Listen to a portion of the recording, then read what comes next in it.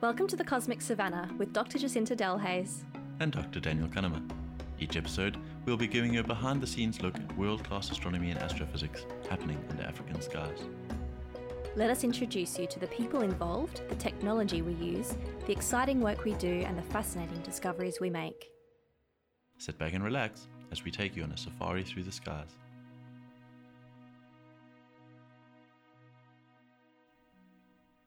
Welcome to episode 51. Hi, everyone. No Planet B. Well, let's get right into it. I mean, we've seen the title. I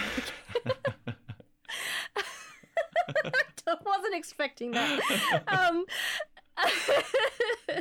Yes, hi everyone. Today we are talking with Professor Travis Rector, who is a professor of astronomy at the University of Alaska, and he's also the chair of the American Astronomical Society's Sustainability Committee. So as Dan has said, we will be talking about the fact that there is no Planet B, and how and why we have to look after this one, and how we can talk about climate change as astronomers and astronomy enthusiasts. Right? That's right. Okay. But just before we get into that, I wanted to talk about the transcript for our episodes, which I'm very excited about. So you might be familiar, if you go to our show notes, with the fact that we have the full transcript, written transcript, down below all of the show notes on our website. And so you can read along with that. But now, because we use a software called Descript, which it's basically has an AI transcription, and then we have volunteers who go through and, very carefully make sure that the transcript is accurate. They're not AI, they're just II. What does II stand for? Just intelligent. I don't know. An intelligent, I just made it up. Intelligent interns. Intelligent intern. Yeah, there we go. Yes. Yeah. Hi, Justine. Thank you, Justine. And so then after, maybe a week or so after the episode comes out, that's all done. And what you can do is under where you click play on our website on the episode, there will be a link now where you can actually click that one and you can... I'm doing it now. Oh, are you doing it now? Okay, live demo, everyone, not that you can see this. There'll be something that says to automatically follow along with the transcript as you listen, go to, and then there's a link. So you click on that. Dan, have you clicked on that? I've clicked on it. Okay, what do you see? I'm hearing music. Okay, so you're hearing our episode? Hey, yeah, wow. And it highlights the little word as you go along. It's really quite fun. So it's a kind of a synchronized transcript, and so that if you would like to read along as you listen, you can do that. And also we have a YouTube channel, and you can go to that. You can turn on the closed captions, which we upload accurate closed captions based on this transcript. And then you can actually get YouTube to auto-translate that to any language. Over 100 languages, isn't it, Dan? Yes, yeah. So, I mean, any of the languages that YouTube translates to, which I think is over 100 at the last count. Yeah, so if you prefer to read along in a different language, you can do that. Obviously, we can't vouch for how good the translation is, but it may help. Okay, so that's all I wanted to say there. Now on to the next topic. Dan, how do you feel about New Year's resolutions? Oh, wow. I'm not big on them, to be honest. I think I don't announce them, definitely. But maybe quietly, in my head, try and make some changes around the beginning of the year. I don't know where this is going. I'm so scared right now. You see, you look so terrified. No, I'm what haven't I done? No, I'm mentioning this because I don't like New Year's resolutions, but at the start of every year, I like to make a list of things I'd like to get done that year. I listen to a podcast called Happier, and they like to do 22 for 22. So 22 things you want to get done in 2022.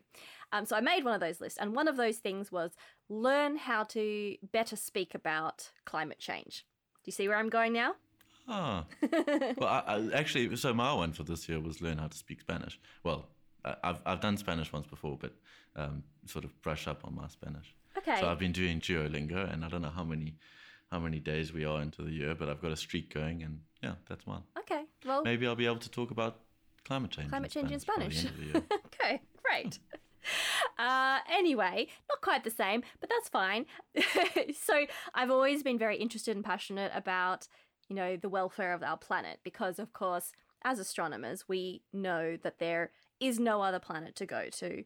Mars is the closest planet, and yes, we want to send people there, but to be able to colonize it and terraform it will take, what, millions of years? Yeah, millions of years. So just not a thing that's actually going to happen. And looking for exoplanets, so planets going around other stars, that's definitely a thing that's happening. But you hear of these planets, like searching for planets in the habitable zone, in the Goldilocks zone. That doesn't actually mean that those planets are habitable. It just means that where they are away from their star is in a range of temperatures where liquid water could exist. Not that it does exist. And even if we found one, it would be extraordinarily difficult for us to actually get there. So, because it's so far away, right? Because it's so far away. It would take generations and generations. Yeah, exactly. So unless you want to be stuck on a what's that sound in the background? A helicopter. I was just about to say on a rocket ship, and it sounded like some sort of rocket in the background there. We have sound effects now, ladies and gentlemen. Anyway. The point is, there ain't no other planet for us to get to, so we have to take care of this one, and it's extraordinarily important. But what role can we, as astronomers or people who are interested in astronomy and science, what can we do about it? And I have joined a group called Astronomers for Planet Earth, which was co-founded by Travis. And so I've wanted to speak to him for a long time on this podcast. I've heard him talk a couple of times. He just does an excellent job about explaining this really, really clearly. And so we finally managed to get hold of him, and he joined us from Alaska in the very late at night. And so we thank him for making that sacrifice for us. Yes, we did some very long baseline podcasting. Very long baseline podcasting. That's an astronomy joke, so congratulations if you understand it. If you don't, you have not lost anything. I feel like we've explained very, very long baseline interferometry before. We would have when we did the black hole episode. Having telescopes as far apart in space as you can on the other side of the world to try and get as high a resolution. So we can't promise the resolution of this podcast will be brilliant because it was over Zoom, but we can promise it was very long baseline. Yes, we can. And with that, I think we should just hear from Travis.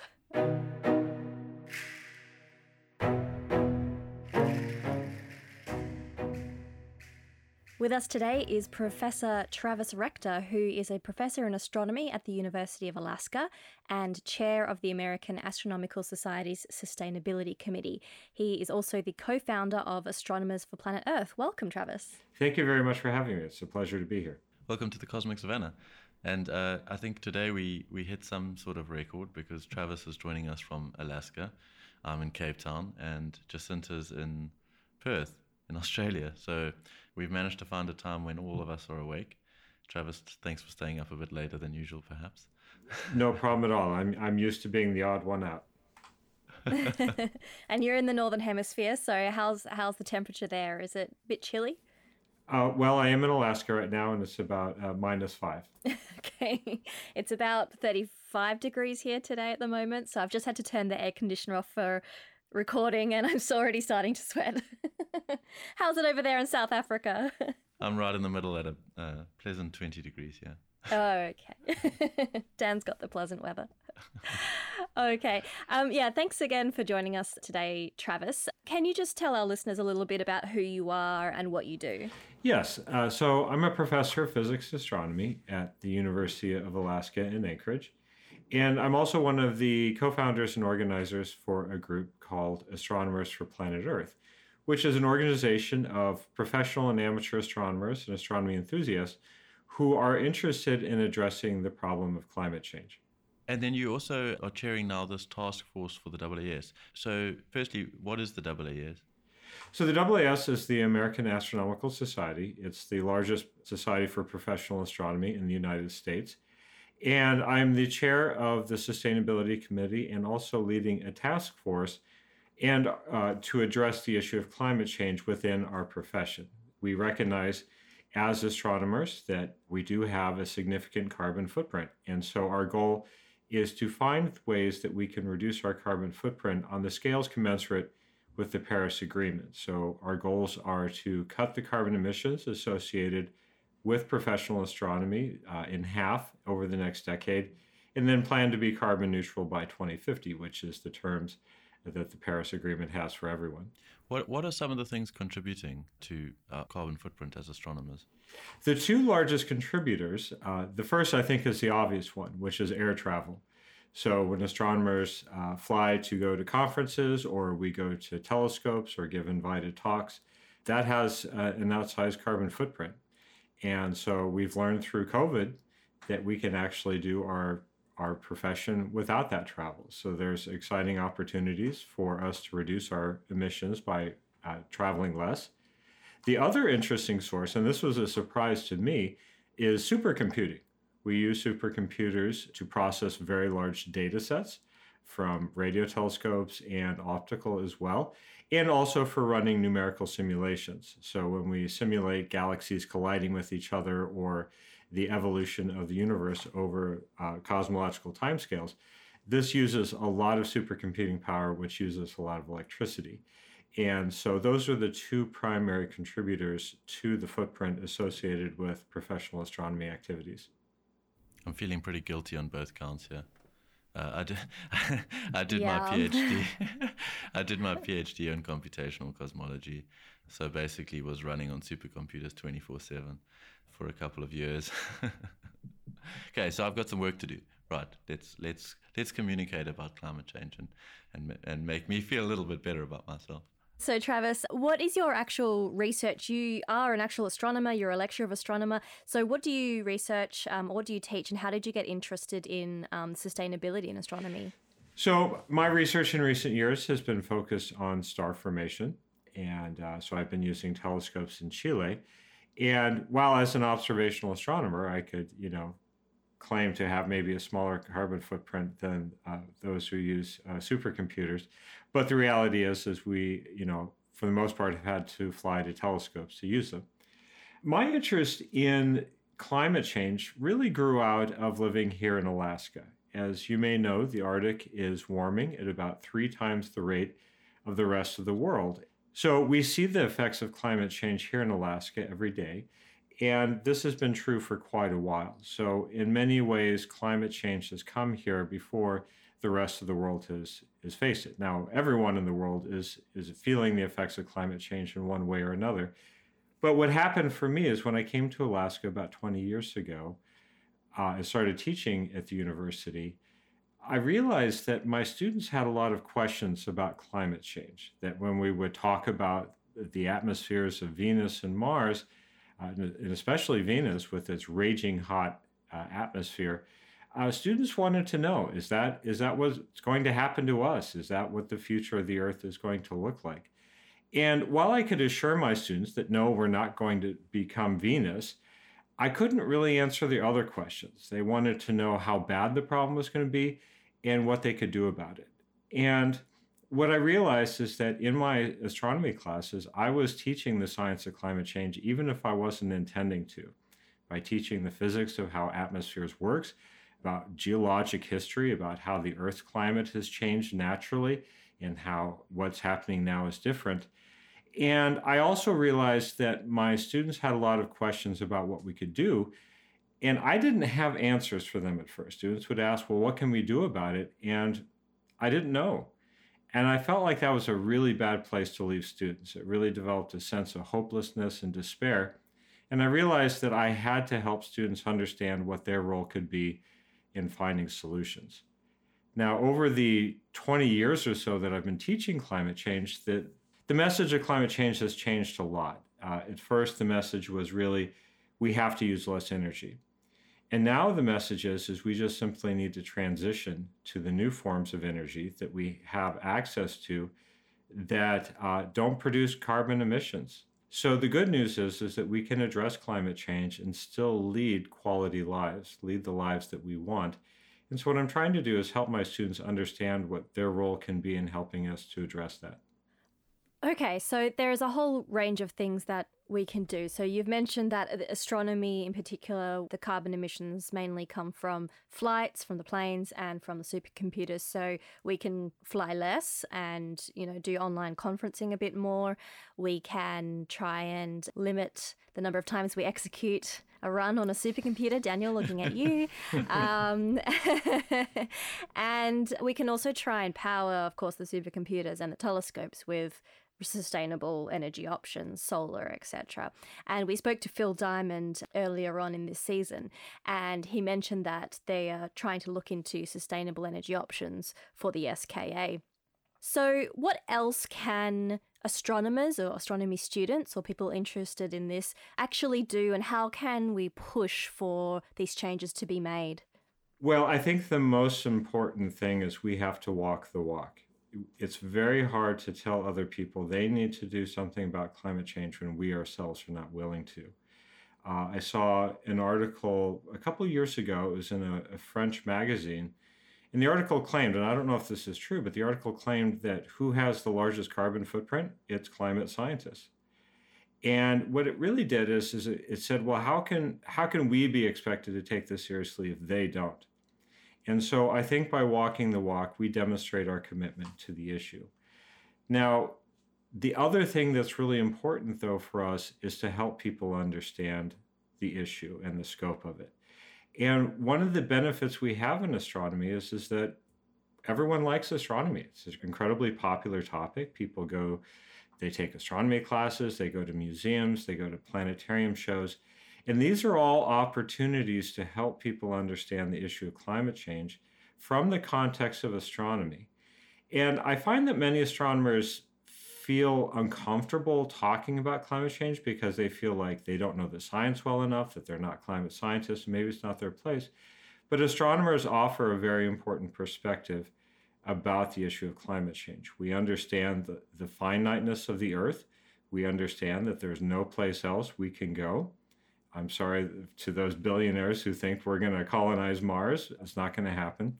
And we know about exoplanets, and we know really how special life is here on Earth, and that it really is truly the only place we can live. And we also understand that fixing the issue of climate change is going to be a lot easier than those other solutions. And so there's a lot of misconceptions out there that are particular to astronomy, and it's important for us to address them. So there really is no planet B.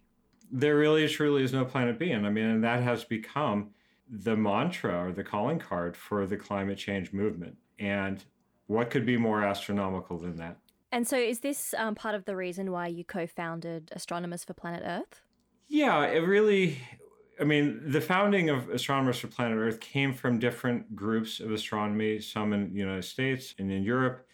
We were in this situation where we realized we know the science of climate change, we're teaching it, and it really grew out of a sense that we need to work together to address this. And part of it is, at first when you're on your own, you feel a sense of despair, like how can I as an individual address this issue?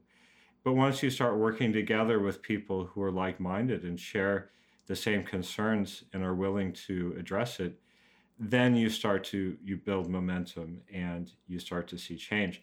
And what happened for me was I decided I'd been teaching climate change for years, so I talked with some people about it.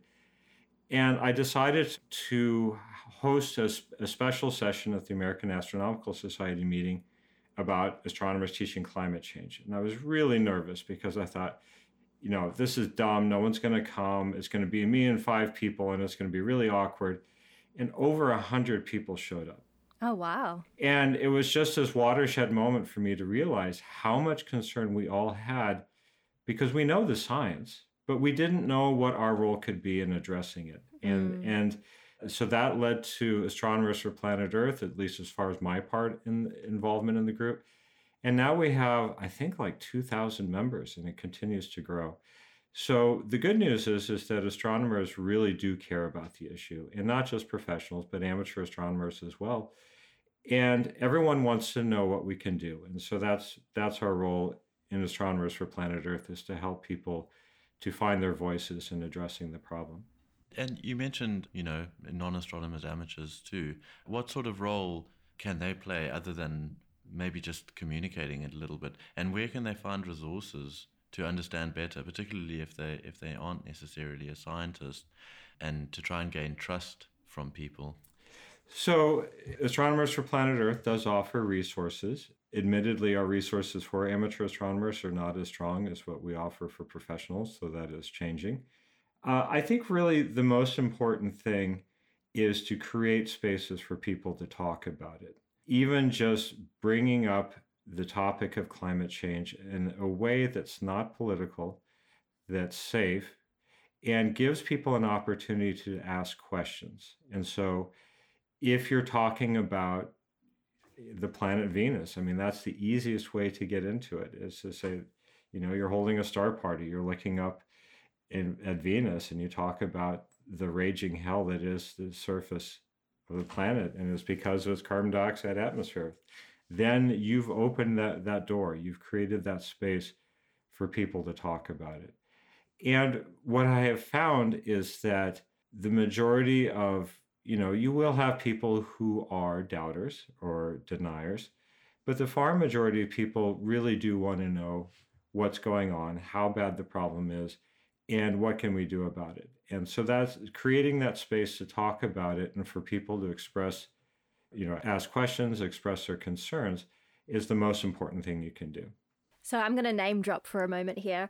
In 2012, I went to the 62nd meeting of Nobel laureates in Germany, and I met Mario Molina, who, of course, was one of the winners of the Nobel Prize in Chemistry in 1995 for discovering that CFCs are a huge threat to the Earth's ozone layer.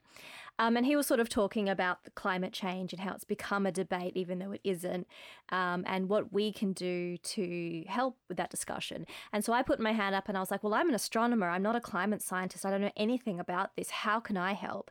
And his message was, well, you are a scientist, and one of the main things is to teach people about the importance of critical thinking, of not just believing whatever you hear, in thinking about it yourself, in analyzing it yourself, and also in the scientific method.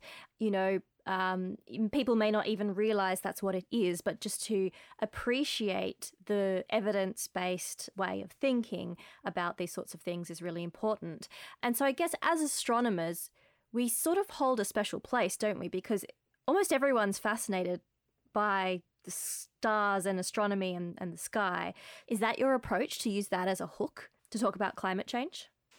It definitely can be a hook. One thing, though, I do like to emphasize to astronomers is that we're accustomed to being liked. And as such, we're often not used to working in an environment where people are doubtful or that it's politically charged. The irony is we can describe to people how we have made an image of a black hole at the center of our galaxy. And even though it uses the same technology that we use to measure the temperature of the Earth using satellites, once we turn that around and say, oh, and we use these satellites to measure the temperature of the Earth, then it gets controversial. So people readily accept that we find black holes, but then they get skeptical. They can get skeptical the other way. And it's because of how it's become politically charged. So there are things that we can do to help people understand this. You mentioned CFCs, and that's an example of a success story where we use the process of science to identify how a gas we were adding to the atmosphere was damaging the ozone layer. And the language behind that was very tactile. It was creating a hole in the ozone layer. Well, everyone can relate to that hole, what a hole is, and that it was dangerous. And fortunately, we had solutions already. Dow Chemical and other companies had examples of gases they could use to replace CFCs. And so it was a fairly simple transition to make. There's plenty of other examples as well. DDT is an example of a chemical we discovered that was harmful to the environment, and we stopped using it, and the environment healed. The damage was undone. And so those are all good examples I think we can share with people to help them understand how science is able to help us to make our world better. Another thing that I do is I share examples of where people haven't always been happy with scientists making these discoveries. And the most obvious is tobacco. When scientists discovered that tobacco increased your risk of cancer, well, naturally, the tobacco industry wasn't happy with that. And what they did is very similar to what's done with climate change now. They try to push forth examples of scientists who claim that no, the tobacco is not to blame. But eventually, it became clear that that was the problem. And so I think in helping people see this isn't about whether or not climate change is real. It's just a natural consequence of when science makes discoveries that are a threat to a certain industry, that industry will push back. And so whether it's tobacco or sugar and its health impacts or leaded gasoline, these are all examples of industries that have pushed back when science has found things that are damaging to their bottom line. How did the issue of climate change become a debate and become controversial? Well, it's not controversial amongst scientists, and that's something that's important to emphasize, is that there have been many studies that have shown that basically over 99% of papers on climate science agree that climate change is real and that it's human caused.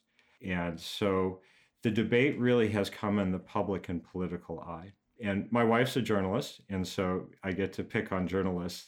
But one of the things that you see in the news is whenever the issue of climate change comes up, they have the issue of false equivalence, where they will have someone speaking about how climate change is real, and then they'll have another person who's saying it's not. And so what it does is it gives a solution that it's something that's still being debated. And unfortunately, the two people they choose aren't even scientists usually. It'll often be like maybe a science popularizer, like here in the United States, we have Bill Nye, the science guy, or it may be the contrarian viewpoint will be maybe a political operative.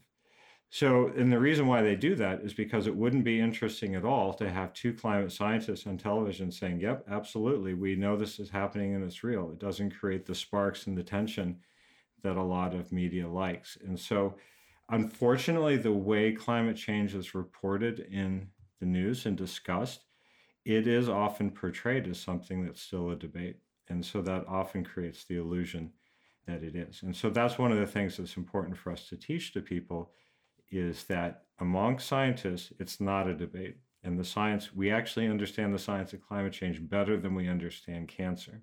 And so those are examples. I think those help people understand the issue. What sort of impact have you or astronomers for Planet Earth had so far? I mean, have you tried to measure your impact?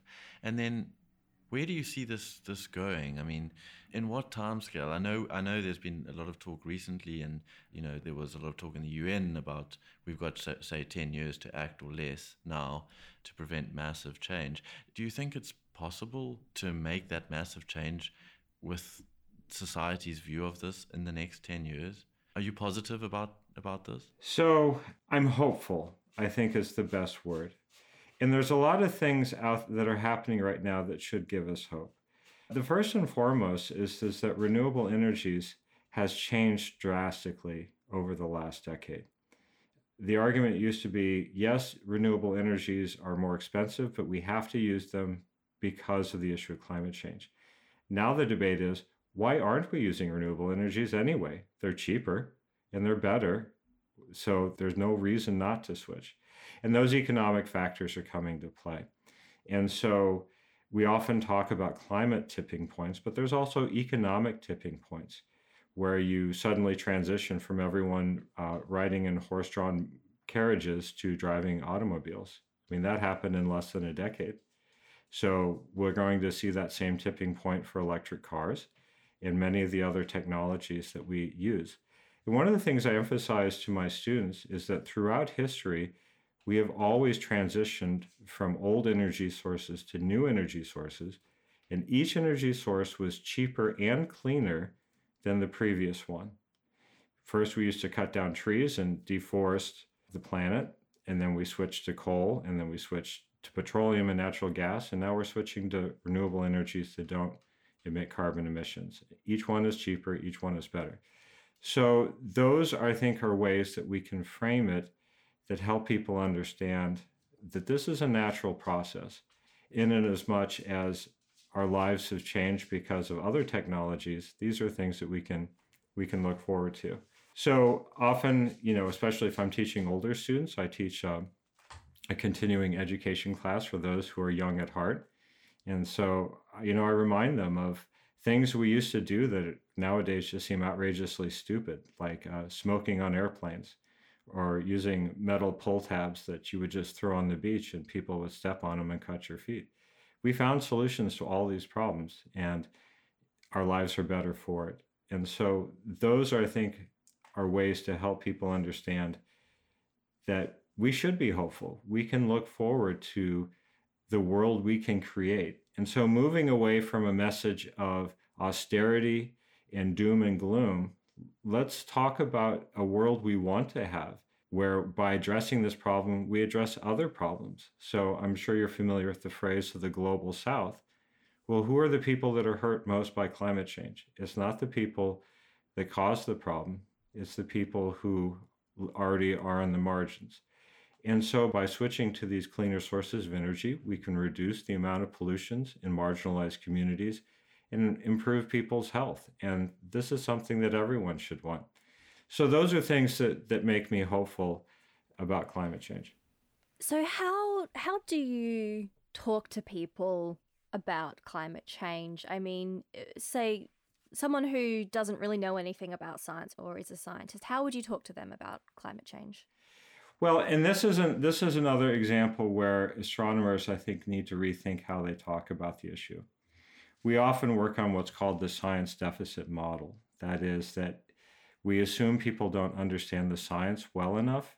And once we explain the science to them, then they will naturally act. That is that once we explain what's causing climate change and we also explain the consequences of it, then they'll naturally be inclined to do something about it. And there's a wealth of research that shows that's not true. People get scared, not only about the effects of climate change, but what it means for their jobs, what it means for their livelihoods, for their communities.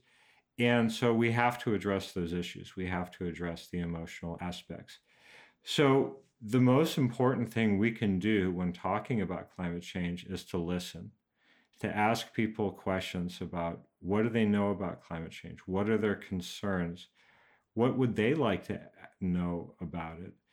And meet them on their level. Get down from being the expert to being someone who wants to hear what they have to say and meeting them where they are. And, move away from our charts and figures and graphs that are very compelling to scientists because we value those things, but other people don't value those. And so if we can have a conversation with someone where even if we haven't imparted necessarily a tremendous amount of information, if they feel like they were listened to and they were respected and they were taken seriously, then you have helped them to be more concerned about it. But if they leave the conversation feeling like we talked down to them, we didn't respect them, we treated them as if they were dumb because they asked a question that revealed a level of ignorance on the subject, then they're going to hate us. And that's often what happens with these conversations. So if you can find common ground and have a conversation where they feel respected and listened to, then you have made a change. And one of the things I think is also important to emphasize is very rarely does one conversation change a person's mindset. You may be able to increase the concern of someone who's already concerned, and you may soften someone's resistance to it because they had fears that you've been able to address. And so for here in the United States, many people who are concerned about climate change aren't actually concerned about climate change so much as they're concerned about a government response. They don't like the idea of the government coming in and telling them what to do. And if you can show them that there are free market solutions to climate change, then they're more likely to be accepting that climate change is an issue. And also, especially if you talk about things like electric cars and cheap electricity, things they would want anyway, then they're going to be more receptive to the solutions. Probably some general advice to help us with all conversations we have with others. And I think that's important for us to recognize as scientists. This is that everyone has a value system, and we as scientists do too. And our value system is truth and facts above all else. You can be the jerk in the room, but if you've got the facts and you can demonstrate it, then that's okay. But that's not how most people work. They want to be treated with respect. And so we have to think about what our value system is and how that interfaces with other people's value system, and be willing to interact with people in the way that they want to be treated. Well, I think you've done an excellent job of being respectful, and I hope that our listeners have enjoyed hearing from you. I think that, you know, the points you've made, and I think we all agree that climate change is a major problem, and it's just wonderful to hear how we as astronomers can help now. And we obviously encourage all of our listeners to get involved in Astronomers for Planet Earth. It is open to non-professionals too, just interested public. Mm-hmm. That's correct. You don't have to be an astronomer for Planet Earth to be for Planet Earth. That's right. And that's one of the things I think is important to emphasize to everyone, is that everyone has a role to play, and it's for them to find what role they want to be. And one of the easiest things to do, actually, is just simply to talk with people about it. Even if you don't feel like you understand the science well, if you're not a content expert, all you need to do is express your concern. Just simply saying, I'm concerned about climate change, and telling that to your friends and family opens the door for them to express their concern as well. There was an interesting study done in the United States a few years ago where they asked people, are you concerned about climate change? And the majority of Americans said yes, they are. But then they also asked people, do you think other Americans are concerned about climate change? And they said, no, I don't think they are. And what it revealed was a gap between the concern people had and what they thought everyone else had. And the reason for that is people were afraid to talk about it. They were afraid of, creating, getting into a fight, causing a political firestorm. And so just getting people to have that conversation, just by saying, I'm concerned about climate change, it allows other people to express their concern as well, and then start talking about what we can do about it. You mentioned that it's important when having a conversation to make sure it relates to that person's life. So you've mentioned that you can see the effects of climate change very clearly in Alaska. Do you know of any examples from the African continent about how climate change is affecting people's lives? I don't. And one of the things that I encourage to everyone is, when you talk about climate change, keep it local.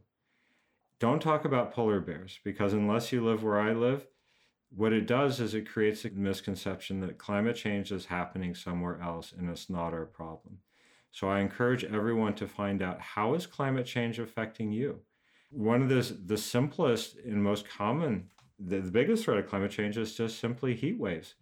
People who don't have access to air conditioning, when a heat wave comes along, especially if their health is already compromised, they're the most susceptible. Heat waves are the biggest killer of climate change.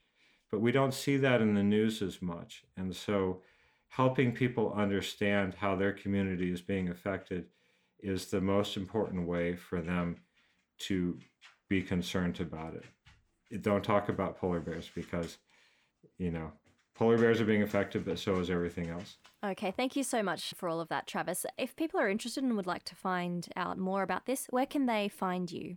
I'm available. People can send me an email. I don't know if that's something you want me to spell out here or... Sure. What's your email address? So my email address is tarector@alaska.edu. So TA Rector. And that's the @ is the Alaskan University, right? University of Alaska? Yeah, alaska.edu. Yeah. Mm-hmm. Okay, thanks again, Travis, for joining us. And this has all been really interesting. And I'm also very passionate about this topic, and I've been wanting to chat with you about this for ages. So thanks again for making time, even though it's very late over there in Alaska. Well, I'm more than happy to talk with you, and it's been a real pleasure. We really appreciate it. Thank you, Travis. You're welcome.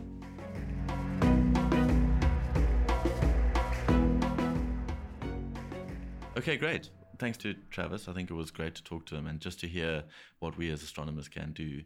As you said at the beginning, we feel passionately about this, and it's not always easy to know, your role as an astronomer or as an individual, really, what your role is in this climate change issue and how you can best contribute.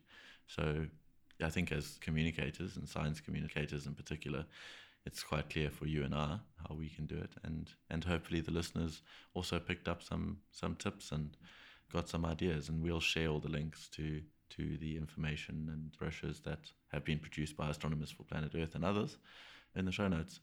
Travis actually wrote a book, we didn't talk about it, on teaching climate change for astronomers, or edited a book rather. Yeah, so definitely go and check out some of those resources, and that's definitely on my to-do list because they're New Year's really resolution? good. Well, yeah, well, yes. As part of my New Year's resolution, it is actually to go and read the documents that Travis has put together. But I thought it was, of course, like very interesting and very relevant that what you need to talk about is how it affects people in their more local environment, so that it's something that is more real to a person, which absolutely makes sense. So I guess, like, how has climate change affected Africa, the African continent? I mean, I guess drought is one of the main ways, right?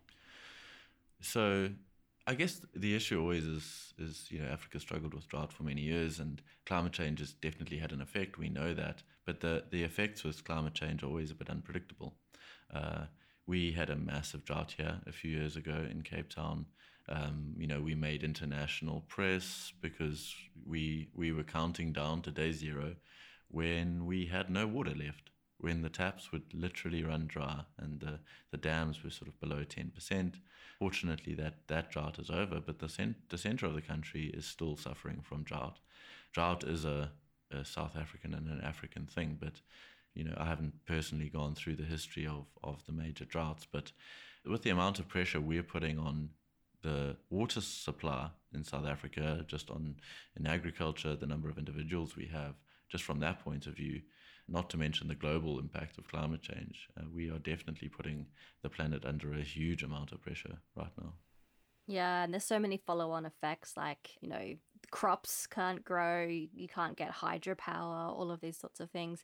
As listeners know, I'm in Australia at the moment, and we've also struggled in so many ways. Extreme temperature, just so many more extreme events.